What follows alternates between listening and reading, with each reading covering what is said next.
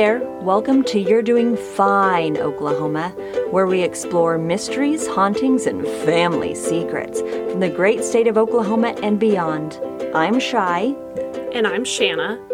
We're wannabe mystery solvers and cousins that love to hash out our favorite whodunits during family time. Our husbands are afraid of us. As they should be.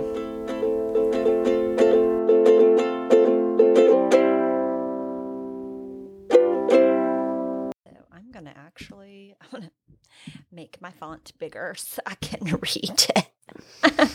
Make your font bigger. I'm going to go for an 18. Okay.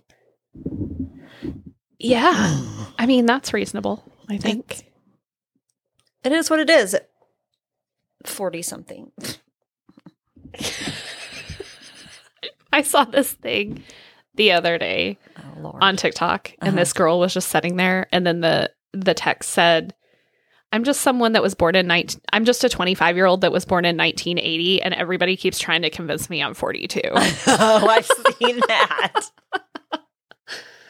Like, same. Same. So. Not that I would want to go back to being that age. I just wish my body felt that age. My body didn't feel good at that age, so I was pumping too much alcohol into it to feel good at that age. I mean, I had already bore 2 children, so. You were an early bloomer. Is that what it's called? Uh-huh. Okay. Yeah. Totally. That's great. It's fine. It's all right. You know, back... us Gen Xers, we had it a little different. We had different expectations of life put on us when we were younger. One of those being, get married young, have children even younger. Oh, no, that's just the Bible Belt. That's not your generation. That's just the Bible Belt. Oh, fuck. Okay. Because these people still trying to be out here getting married young. That's true. Please, yeah, just don't. God bless them. Live your lives. Have fun. Who cares about all that? It's fine. Yeah. So. I mean, we like our kids and stuff. Oh, of course. Please do not get that confused. Do not. But my kids will have it way different. Yeah. They won't have any of those expectations placed on them whatsoever. No. Anywho. Okay. Well, what do we want to talk about? So we're going to talk some true crime today. Okay. And I think I might have a 2-parter here. I'm here for it. Let's do it. I don't think I've ever done... Have I done a 2-parter before? I don't think I have. So. But I just dug into this one, and it just kept going, and it just kept going. And I was like, all of these things, like, it needs to be a part of this. Is it a lot of information? Do I need a notebook? You might. There's a lot of people involved, so you may need a notebook. Oh, but no. I'm going to try and keep it. I'm going to try and explain it as best as I can and the people involved. Because I'm leaving out a good chunk of the people involved. Yeah, but there's still a few people that you'll have to keep tabs on. Okay. I know. Oh, no. It'll be fine. Oh, no. It'll be fine. I don't know if I'm mentally ready. I think you need to just make yourself mentally ready for this one, okay? Okay. I wasn't mentally ready to start just diving headfirst into this one, but I started reading and it played out like an old black... You know how your black and white movie... A noir crime, yes. Oh. I love that stuff. I really do. Shan. It just, like, not one part of this story was something that was like, we can leave that out. Like, the whole thing, I was like, then what? No way. Then what? It was like that good. Like, you can see an old-timey detective with a wide-brimmed hat and a cigar standing over a body or something. And gangsters, Shan. It has gangsters. In Oklahoma? In Oklahoma. I know. Shut up. I know. That's why I was like, for whatever reason, I've always been just kind of curious or whatever. I don't know. My dad used to have this collection of Crime and Punishment. Was it Crime and Punishment books? It was like these encyclopedia things when we were kids. Mm-hmm. And it had all of these like different crimes and whatnot. And one of them was just over like the mob and gangsters and like the Valentine's Day Massacre and like Al Capone and like all these things. I really do think I got my love for criminal justice and true crime from your dad. Oh, probably. From all of his wild stories. Oh, yeah. 100%. So. Same. Yeah. Yeah. Just the stories he had and then anybody else that he worked with. Yeah. They also had their weird whatever and then him working in a prison. Yeah. Yeah. Crazy shit goes down. Yeah, for sure. Anyways, but yeah, so we had those and for whatever reason just gravitated more towards the gangster mob. Like, I don't, whatever. I mean, we're close to Kansas City. Okay. I was thinking New York. It's fine. I mean, Kansas City is a huge mafia hub. Oh, thank you for telling me that. That terrifies me now. Huh? I love Kansas City, though. I love Kansas City, too. Go Chiefs. But, like, I mean... And that's who is in the Super Bowl? Uh-huh. Okay. Yup. Go sports balls. This is obviously recorded before and will run after, so hopefully, I just hope both teams have fun.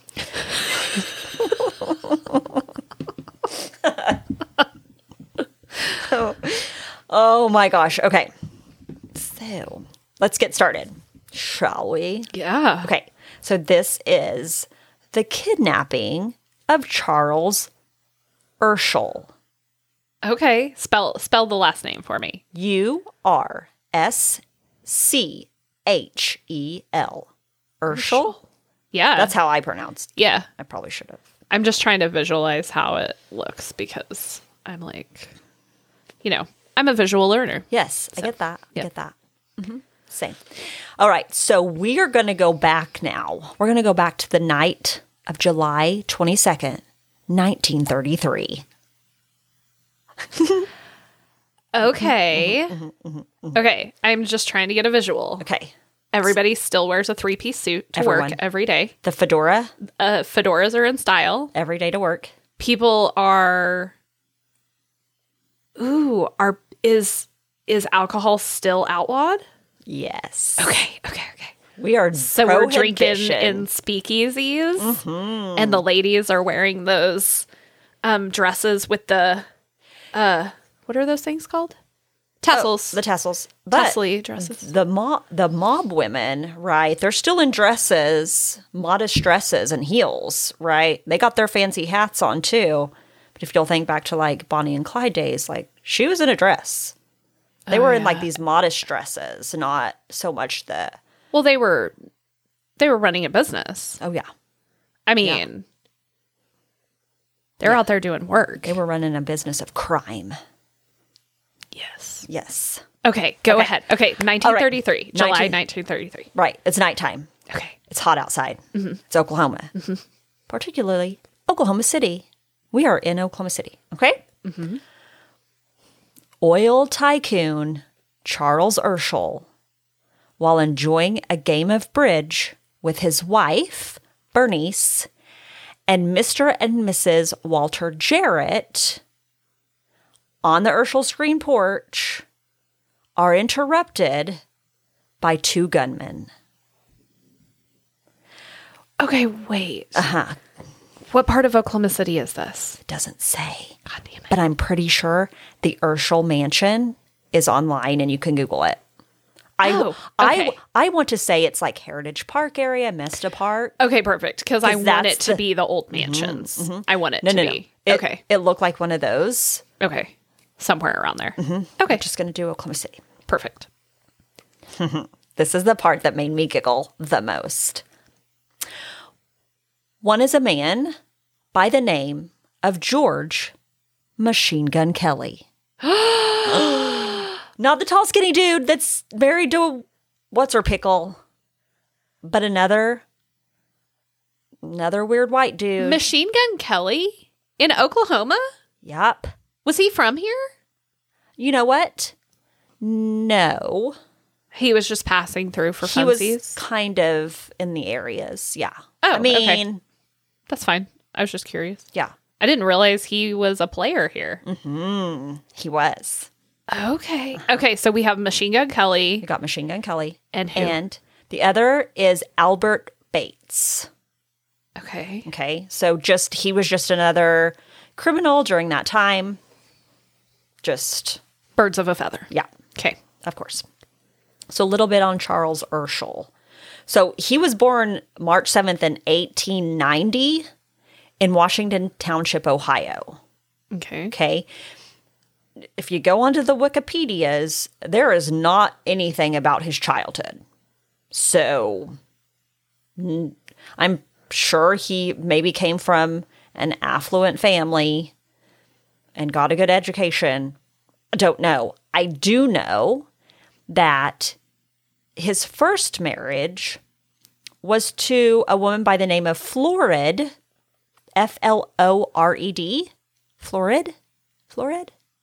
Okay. Anyway, Slick. Okay. Florid was the sister of Thomas Baker Slick Jr., who was a very well-known Oklahoman. He was famous for discovering the Cushin Drumright oil field in 1912. Okay. Okay. Okay, so I'm like, this is how I'm envisioning Urschel. Yes. Because there's no history about him. He probably came from a poor family. All right. He probably married rich, which was this Florid Slick, because her brother was an oil tycoon, obviously. Right. He probably married rich, and that's how he got into the oil business. I mean, could be. He could have been like a roughneck that got into then, making money, maybe buying, maybe he was a landman. I don't know. Yeah. Something like that. Back in the olden days. I mean, I feel like I could have gone into a deep dive and tried to find his past, but it's his adult life that was more interesting to me. Yeah, no, that's really super played fair. into this story. So that's super fair. If you guys want to look up Charles Urschel and how he became, rich in this, or how he became to marry Florid and then be a part of the oil tycoons of America, basically. Please, feel free. We're going to stick with his adult life. He married Florid. Her brother was this very wealthy man that discovered the Cushing Drumright oil field. That oil field in 1917 produced 310,000 barrels per day. Per day. Okay, so this is the pictures that you see where, well, I don't know if you've seen them if you're in Oklahoma, because they show them like in our Oklahoma history books and all kinds of stuff, where you will see the pictures of essentially just oil derricks all over the place, and there's oil shooting out of the ground, basically. And that area is so saturated with oil derricks that they had to start spacing oil drilling out. And that's where oil spacing started, and like drilling spacing and stuff like that all started, was because of that oil field. Yeah. I know exactly what you're talking about. Because there was so much of it. Yeah. So much. And they had infrastructure right on top of each other. So one guy would like drill a well, and then another guy would drill right on top of him.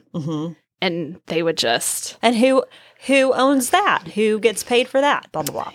Yeah. So... Interesting. Yeah. Okay. All right. Well, in that time, that one oil field would be 2/3 of the refined crude oil in the Western Hemisphere, and 20% of the petroleum sold in the U.S. from 1915 to 1916. So Yep. He was doing very, very well. Okay. Well, since he married into this family, and as we know back then, the men took care of everything, right? Yeah, because as a woman, you couldn't own anything. Ever. Well, Charles became a trustee of Thomas's estate because he was the brother-in-law. Okay. Well, Thomas died in 1930 from a fatal stroke, like during a procedure, died of a stroke. Charles's wife, Florid, would die the following year. How? It doesn't say. So, how old were they? They were not that old, I don't think. Again, not a lot there. I mean, okay. In let's see, he was born in 1890. So 40. So he was 40. I'm sure Florid was probably his age, if not younger. Yeah. So 30s. Okay. Ugh. Okay. Anyways. Yeah. So now she's dead. So she's dead. And as most wealthy families and, tycoons did back then, Thomas, his widow Bernice, and Charles would marry.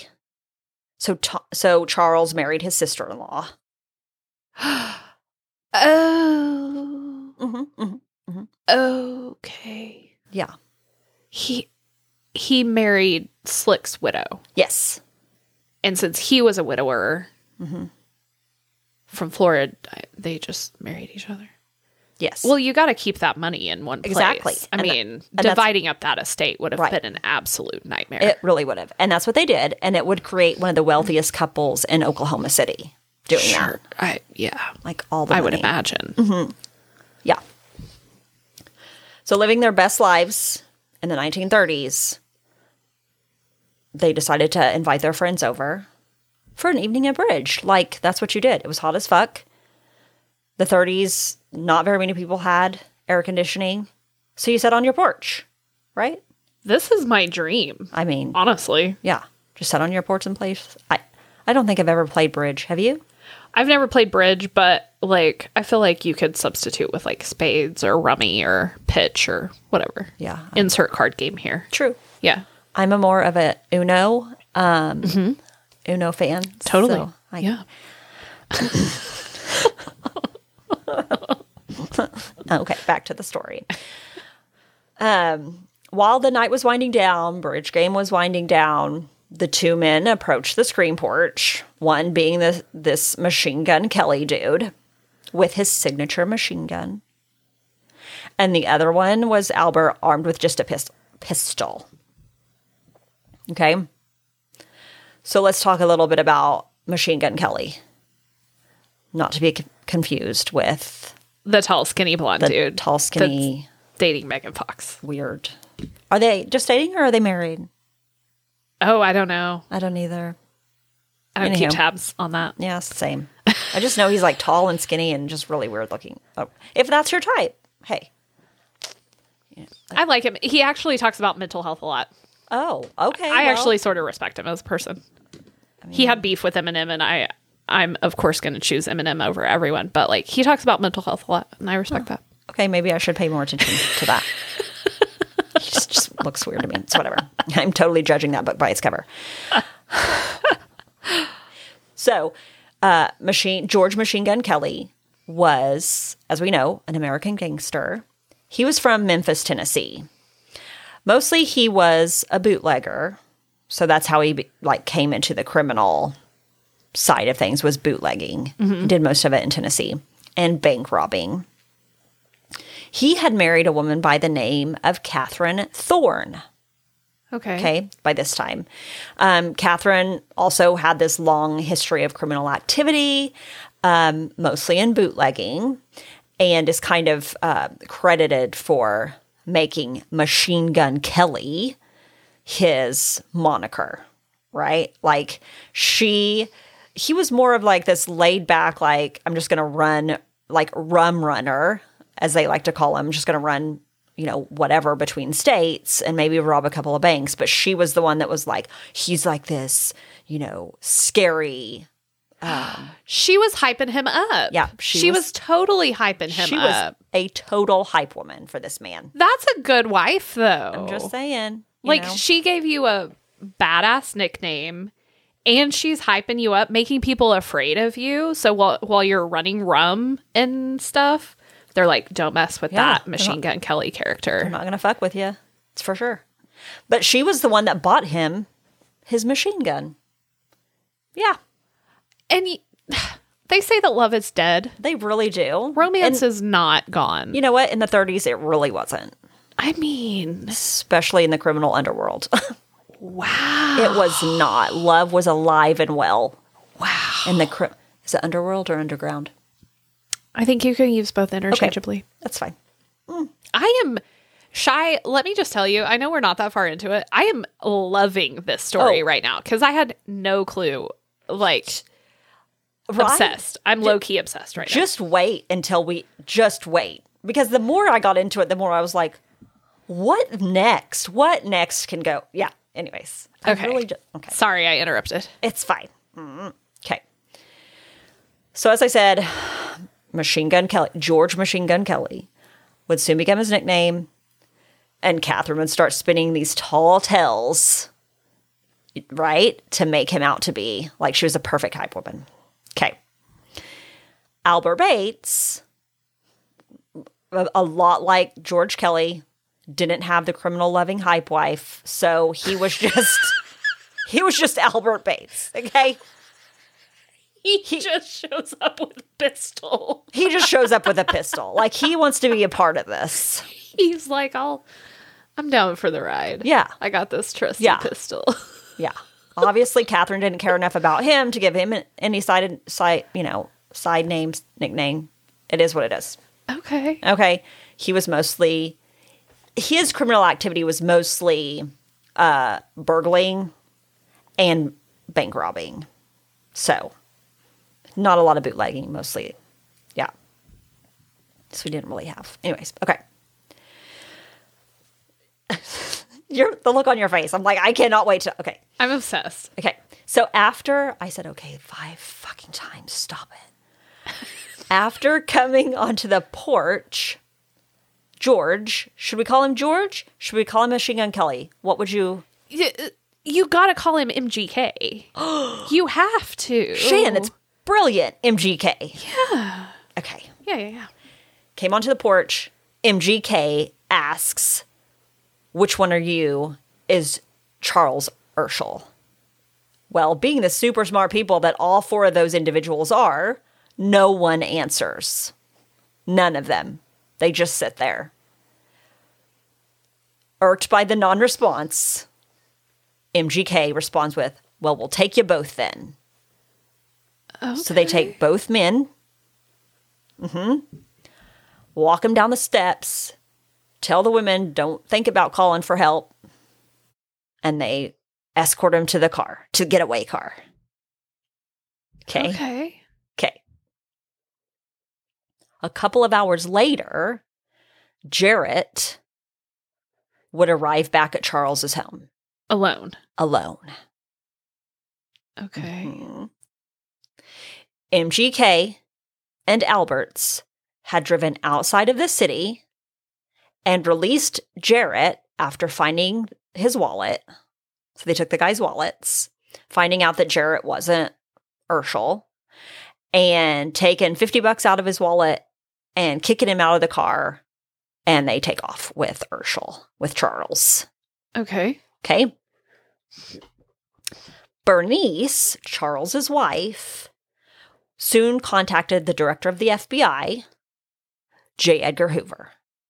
She just phoned directly to the FBI office? That's what I'm reading in these stories, okay? Like, just straight up phoned him, like, my husband's gone. She just completely bypassed, the Oklahoma Crime Bureau, the Oklahoma City Police Department. She bypassed like, no, all fuck this. Y'all. She went straight to the FBI. You know what? I respect it. Yeah. I think back in those days, kidnapping was very prevalent, especially because of Lindbergh. You're right. So she was like, I ain't dealing with all that. We're going straight to the FBI. Okay. while J. Edgar Hoover didn't come to Oklahoma City, he was supposedly sent his like best special agents, which let me just tell you, there was not a lot done by them up until a certain point, and we'll get to that. Okay. So Urschel is just gone. Urschel's gone in the wind. Yep. With Machine Gun Kelly and Mr. Bates. Yes. And the FBI is called, but J. Edgar Hoover is like, thank you for calling me, but I'm not going to Oklahoma. Right. I'll send some guys. Yeah. He's like, I've already been there. I was up there for your killing of the indigenous people. I'm not stepping foot back in Oklahoma. Oh, yeah. Yeah. Remember all he that? He was probably like, I'm not. He's like, I'm done with you people. I don't want to do Oklahoma anymore. Okay. All right. That's fair. Just kidding. That's totally made up bullshit. Yeah, but that's probably Oklahoma, legitimately what happened. Yeah. Well, once the news got around, a ton of letters and phone calls, mostly anonymous, would come in, but they all had to be followed up. And very few were like actually helpful. Like there was all sorts of, they're here and he's here and he was taken by this person, yeah, blah, blah, blah. Okay. They did, however, someone did call and say, hey, we think it's this MGK and this Bates dude. It was just a long part of the long list of people they had to follow up. Right. Okay. All right. Now, like I told you, this was the evening of the 22nd, right? When this happened. So on the 26th, so 4 days later, a man by the name of J.G. Catlett, another wealthy oilman out of Tulsa, would receive a package. Okay? Like I told you, there's a lot of people at play here, and I'm going to try to do my best to not confuse everyone. In the package was a letter from Urschel, from Charles. One was a letter to the wife, Bernice, and the other was a note to Catlett explaining that he needed to go to Oklahoma City immediately and not communicate with his family. Also in the package was a letter to E.E. Kirkpatrick. Ooh. We've got all the major players here. All the major Oklahoma players. Wow. Okay. So I'm going to read you what the ransom note said. Oh, shit. Okay. Do it. Ready? Do it. Ready? Okay. Immediately upon receipt of this letter, you will proceed to obtain the sum of $200,000 in genuine, unused Federal Reserve currency in the denomination of $20 bills. It will be useless for you to attempt taking notes of serial numbers, making up dummy package, or anything else in the line of attempted double cross. Bear this in mind. Charles F. Urschel will remain in our custody until money has been inspected and exchanged, and furthermore, will be at the scene of contact for payoff. And if there should be any attempt at any double crossing, it will be he that suffers the consequence. Run this ad for 1 week in the Daily Oklahoman. Okay, now here's the ad. Okay. This is playing out like a movie. What the fuck? So it's already been 4 days that they have kidnapped this man. Uh-huh. And then they're like, run this ad for a week? Mm-hmm. Yeah. The fuck? This is where I was like, this is a movie. This needs to be made into a movie. Yeah, this is crazy. I know. So here's the ad. For sale, 160 acres land, good 5-room house, deep well, also cows, tools, tractor, corn, and hay. $3,750, so $3,750 for quick sale. Terms, so it's sale, terms, box number, and then there's a space. After that ad, it says, you will hear from us as soon as convenient after insertion of ad. Yeah. I have so many questions. Right? Yes. Okay. Okay. So we're running this ad. We're running the ad. Obviously, Catlet is like, Yeah. let me run this fucking ad. Yeah. Actually, it was Kirkpatrick Oh, that had my to run the bad. ad. Yeah. Okay. On the 28th, so 2 days later, the Daily Oklahoman received a package that again included another letter to Kirkpatrick.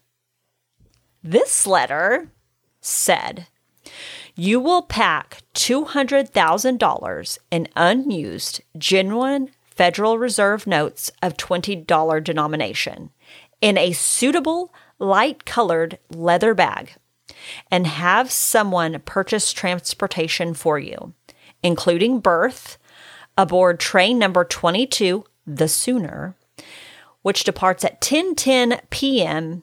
via the MK and T lines for Kansas City, Missouri." Holy shit. Okay. There's more. I need a timeline. Okay. A map. Uh-huh. A note card. Yes. Holy there's too much going on. Yeah. Holy fuck. Okay, so we have to get on Kirkpatrick. Kirkpatrick has to pack $200,000 in 20s in a light-colored leather bag and climb aboard train number 28 that leaves at 10:10 for Kansas City, Missouri on this one train. Uh-huh. Oh my God. Continuing. You will ride on the observation platform where you may be observed by someone at some station along the line between Oklahoma City and Kansas City, Missouri. So I have to sit on the observation platform the entire time? Uh-huh. If indications are all right, somewhere along the right-of-way, you will observe a fire on the right side of the track, facing direction train is bound. Oh, he means when he's inbound to Kansas City, when he's headed north, it's on the right side of the train. Mm-hmm. Yeah, okay, cool. That's what that means. That's good. Thank you. That first fire will be your cue to be prepared to throw bag to track immediately after passing second fire. So when I pass, okay, I'm Kirkpatrick. I'm fucking rich. When I pass the first fire on the right side Yes. of the train, Yes. that is my cue to get ready to toss the bag of money at the second fire That is correct, Shannon. on the right side of the train. That is correct. What if I have to pee? I know. What if what? I just feel like I feel like for such a legend, like Machine Gun Kelly is a fucking legend, right? For such a legend, this just is not very organized for an organized crime. Just wait. Okay. I mean, I'm giving it I'm giving like 2 out of 10 stars right now. okay. All right. Well, I'm going to keep going. Not to you, to Machine Gun Kelly's organized crime. Okay, let's go back. His wife was the hype woman for him, and he really wasn't this amazing criminal. Letdown. Absolute letdown. She probably saw what she was working with, was like, we got to make you look a lot better than If you're do. going to bring in any money for this family. Yeah. Okay. Okay. Ugh. Okay. Okay. Remember this. If any trickery is attempted, you will find the remains of Urschel, and instead of joy, there will be double grief. For someone very near and dear to the Urschel family is under constant surveillance and will likewise suffer for your error. It keeps going.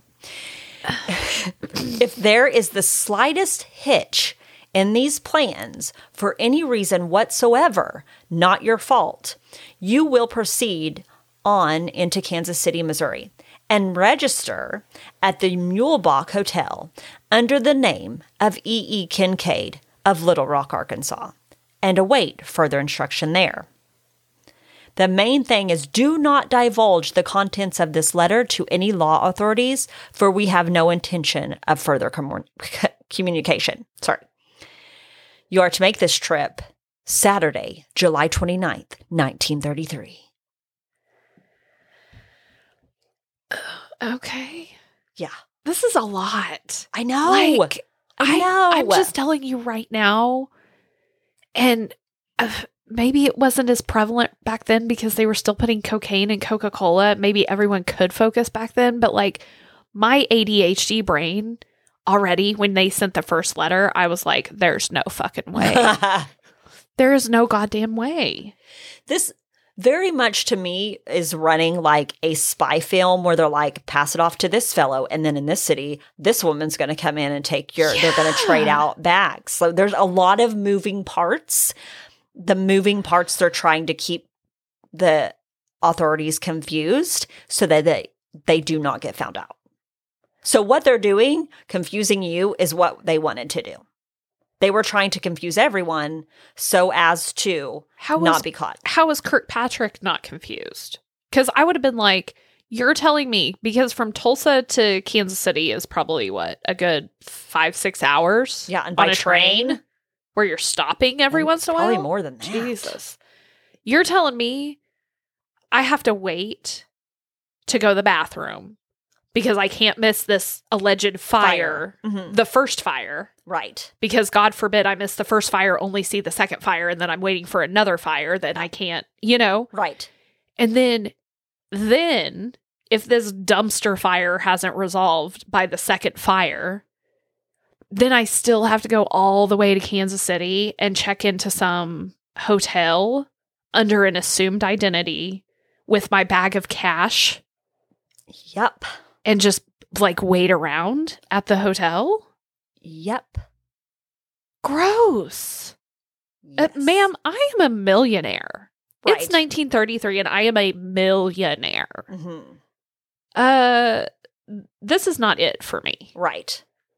This is I'm my pay grade is above this. Right. Frankly. They had to get their friend back though. I mean, is he that good of a friend? Apparently. That's the question. I guess this E.E. Kirkpatrick was like one of the men that helped in the bombing of Hiroshima. Oh. Yeah, he was kind of high up there on the military stuff. Something. You can also Google that because, you guys, okay, literally every person involved had something going for them. And I had to pick and choose what stories I wanted to give. Okay, so go on. We're preparing to board a train between Tulsa and Kansas City. Right. Well, because the FBI was very concerned for Charles' safe return, they decided not to intervene in any of this and let Kirkpatrick and Catlett and do the things told to them. They would come in once Charles was returned safely. I feel like nowadays that wouldn't be an option because there's too many kidnappings that went wrong. Yeah. Yeah. So, but in the 30s, I'm pretty sure the FBI was fairly new, right? Well, yeah, and all of these people are extremely powerful people. Yeah. Extremely powerful people. Yes. So, yeah. Okay. Okay. So the FBI's hands off. Hands off. At this point. They're just observing what's going on. They're observing. Hoover is hoovering. Just kidding. He's...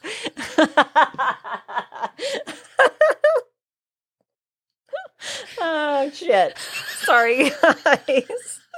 I'm sorry. Hoover's just doing Hoover shit. Okay. Oh, shit. Can't. Sorry. I'm sorry. Oh, God. This is serious. A man was kidnapped. I know. At Machine Gun Very rich Point. man. At Machine Gun Point. Okay. It was decided that Catlett and Kirkpatrick would go to Kansas City together. Okay, this was their plan. You ready? Let me tell you their plan. Okay, that's actually really smart. Okay. Both would carry a leather bag. Love it. One would have the $200,000. The other would have a bag full of magazines. Okay. To avoid any potential hijacking along the way. Sure. Yeah. Right? Yeah, because they said someone could be observing them while they're on the fucking observation deck. Mm-hmm. Yeah. Catlett was traveling with the money in the back. Kirkpatrick with the magazines on the observatory platform. Oh, okay. Yeah. So on the 29th, they were off. At this point, it doesn't ever say if a fire was ever seen because they ended up going straight into Kansas City. Do not pass go. Do not pass a fire. We're just going to go straight to We're not even messing with that. Yep. Went straight to Kansas City, checked into the hotel room under these, Assume names. assumed names. Yep. Thank you for the word. Mm-hmm.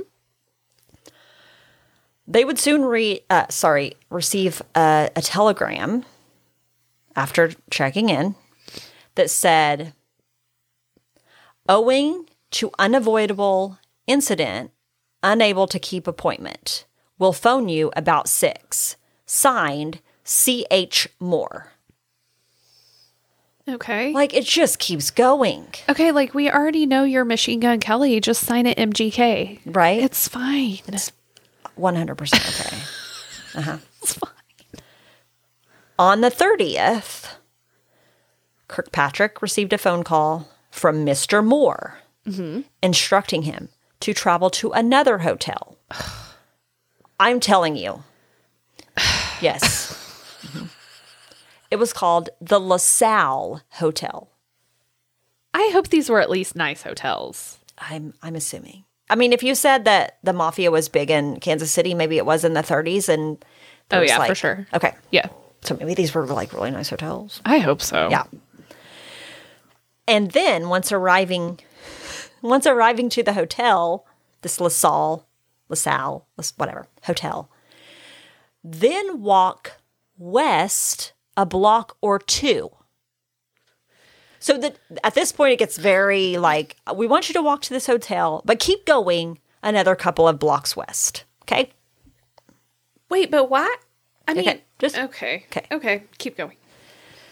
As he was walking, passes the hotel, was walking the next couple of blocks, a man approached him and said, "Mr. Kincaid, I will take your bag."